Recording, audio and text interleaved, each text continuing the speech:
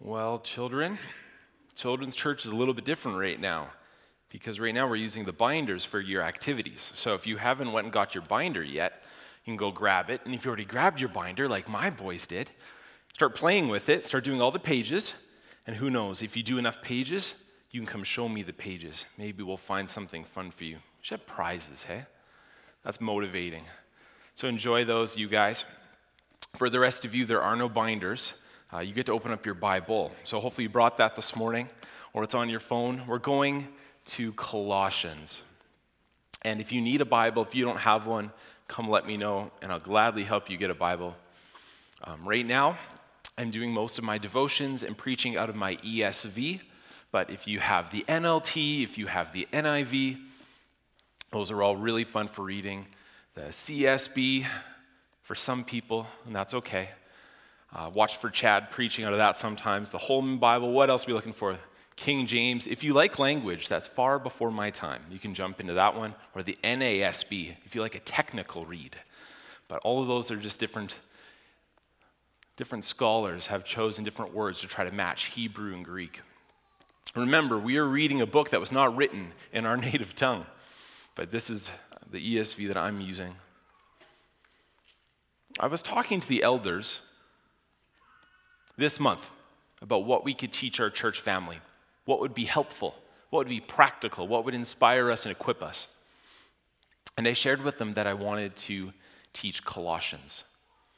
Now, this morning, this is going to be a little shorter because the service is going to end here in about 10 or 15 minutes. So we're just going to dip our toes into it. But sometimes, to know whether you should go swimming or not, you have to dip your toes in the pool, and that's okay.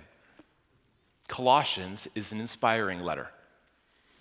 Colossians is written to a church that is growing, a church that seems healthy, that has faith and love for one another. And Paul is in jail. He's the pastor who can't go visit. He didn't even start this church. It was started by someone else. But he's writing to them to inspire them. And I hope that as you read through it, you are inspired as well. Do you see what you've seen this morning up here at the front of the room? Have you seen the different elements of this service? See what we do with the young kids and with membership testimonies and communion? It's about pointing the way. And as I read through Colossians, that's what stands out the most. Walking in a manner worthy of the Lord. But to know how to walk in that, we need to know the way. And so often I feel like us as shepherds, as pastors, that's what we do, is we just continue to help to point the family in the right direction, right? We go back to the scriptures, we go back to the gospel, and we just reorient the compass. We make sure the needle's pointing north, and we get everyone back on the same path. Now, what we expect of grade ones, when the little guys come up here and get their Bibles, we're not expecting their faith to look like yours and mine. It's a little different when you're in grade 1. But do you know what we're doing by handing them Bibles and praying for them? We're pointing them in the right direction. And when people want to become members, it's not because they're perfect. It's because they see a family and a God they want to commit to and be a part of. And what we try to do is, again, point them in the right direction. Even communion. Taking these elements doesn't save us. It doesn't transform us. But it's this reminder that you and I need constantly to get us pointed in the right direction again.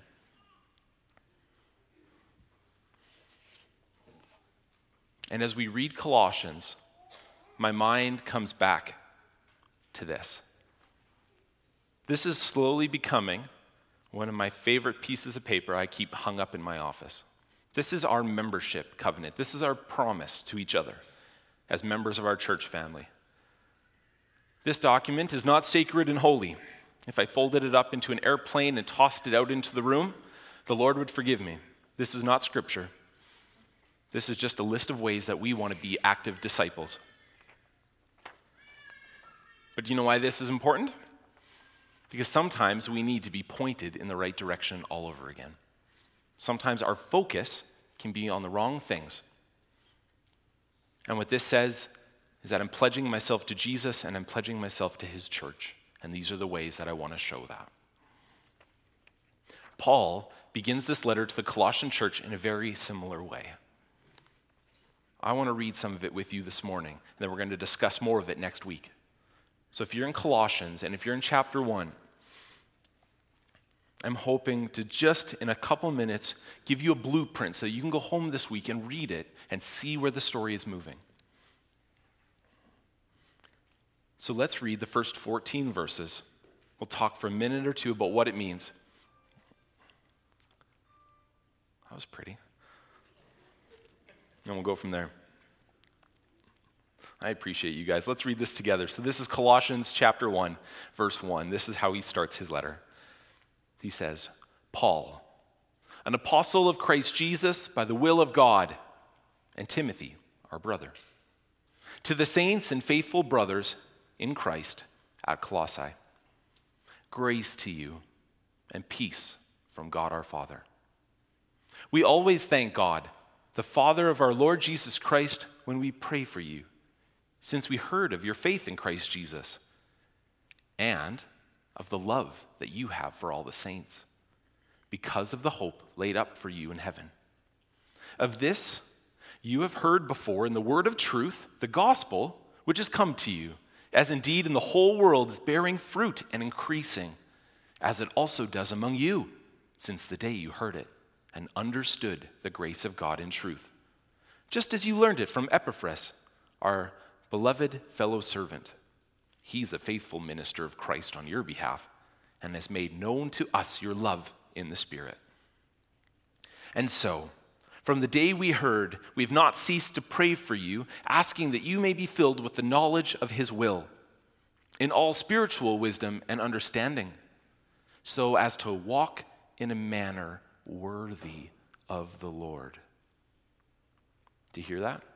To walk in a manner worthy of the Lord, fully pleasing to him. And this is how he follows it.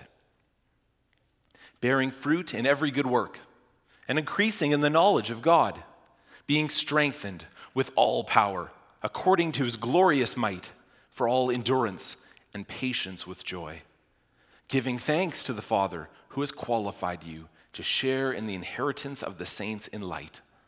He has delivered us from the dominion of darkness, transferred us to the kingdom of his beloved Son, in whom we have redemption, the forgiveness of sins. Thank you, Lord Jesus, for your word. Thank you, God, for how you inspire it.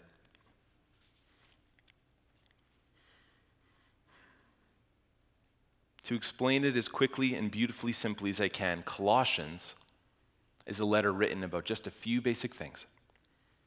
A young church with a deep faith in Jesus and love for one another, experiencing pressure from the outside world to add things to the gospel that are not necessary. And this pressure is mounting.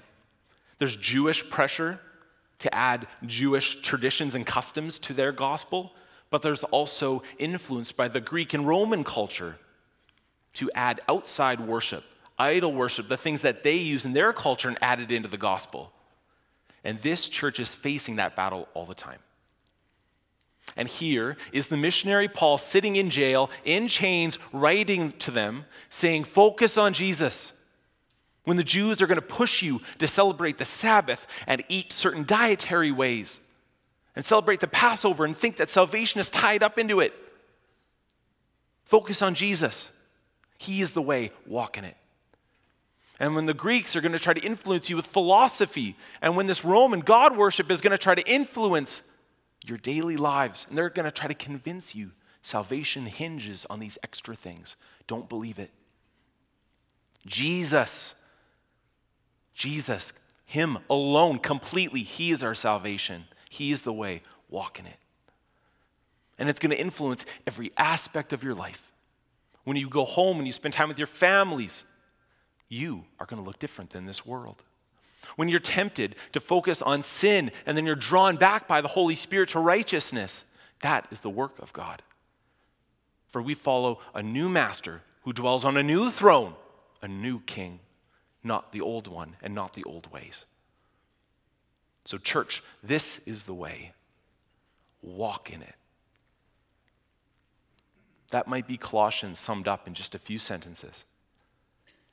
I think this is so fitting for our family. Why? Because I want to be inspired to know the way and walk in it well. And here you have this experienced pastor and this young up-and-coming pastor sitting together, writing to this church they've never been to, saying, here's the way. And I imagine Paul and I imagine Timothy sitting together and putting this together. Maybe imagine Pastor Bob sitting here with me and he says, Darren, we're going to write a letter. Okay, to this church we've never been to, but oh boy, they're doing well. Let's encourage them. So we sit down and go, what would you say to a church that's doing well? But they're facing pressure. What would you say? Focus on the main thing. Don't get distracted from the main thing. Jesus, he's a supreme above all things. He is God incarnate. Focus on the main thing.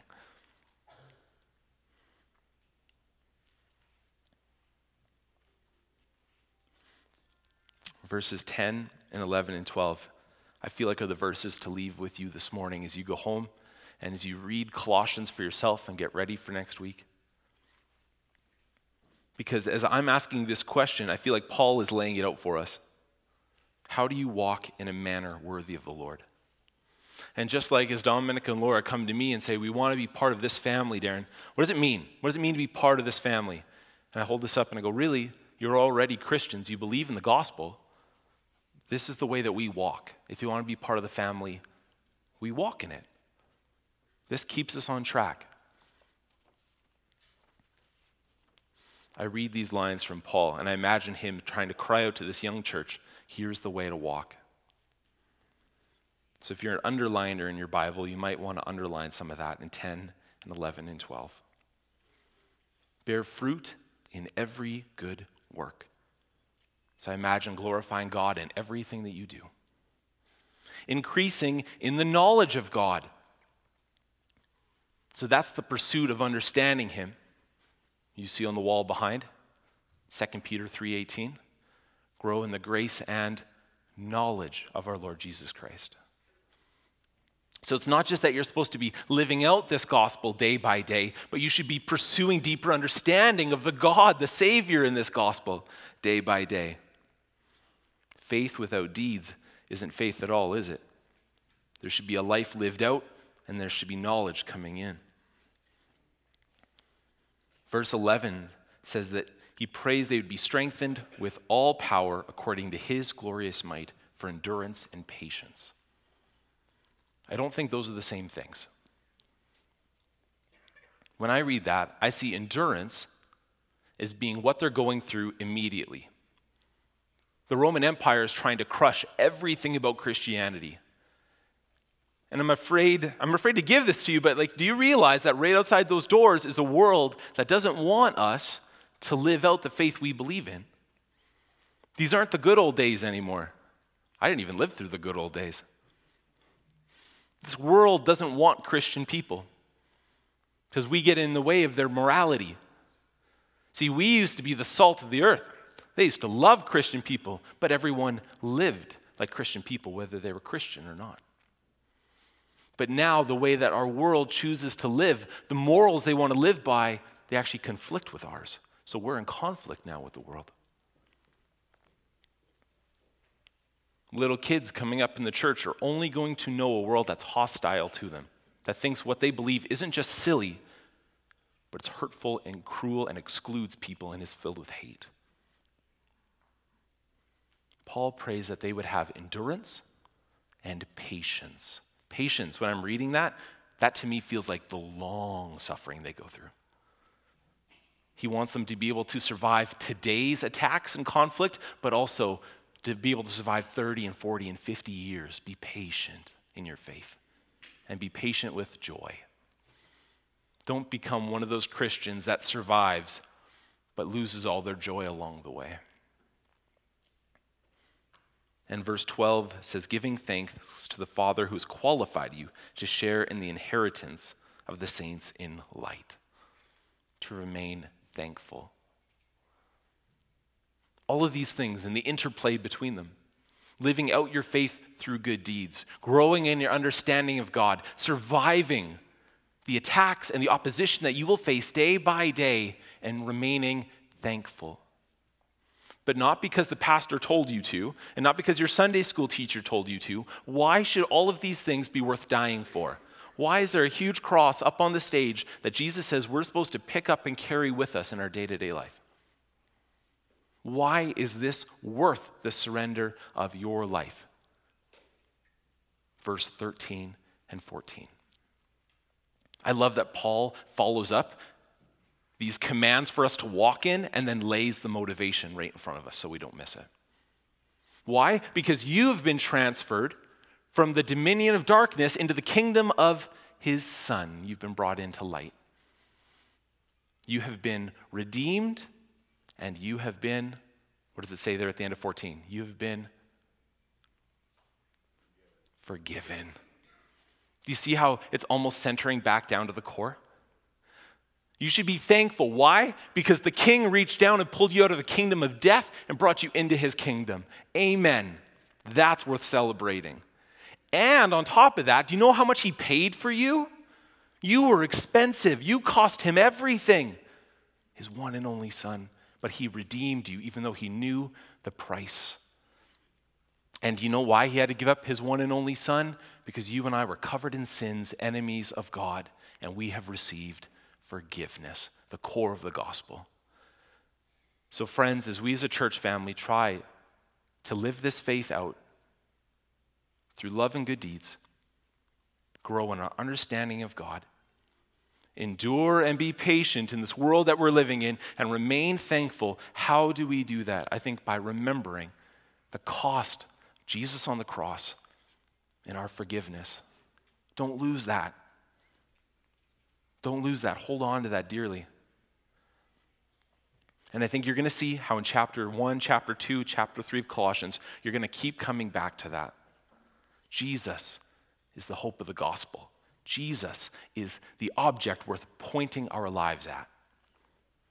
Jesus is the reason why we believe the things that we do about a church family. This is all about following and pursuing Jesus, for he is the way, and we desire to walk in him. That's what I want to do together with you as a family, and I hope that you want to do that too. So read Colossians and get ready. We're going to have a lot of fun going through it. I'm going to call the worship team up. They're going to lead us in the doxology, and then we're going to be dismissed for this morning, and shortly after have our church meeting to vote on our pastor.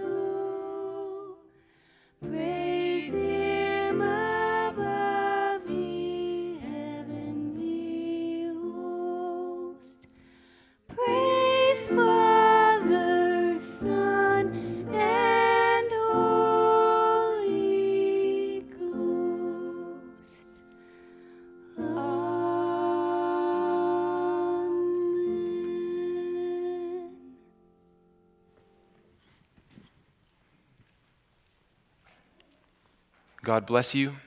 Go in peace. And praise the name of the Lord Jesus this week. How about, eh? Amen. You're dismissed.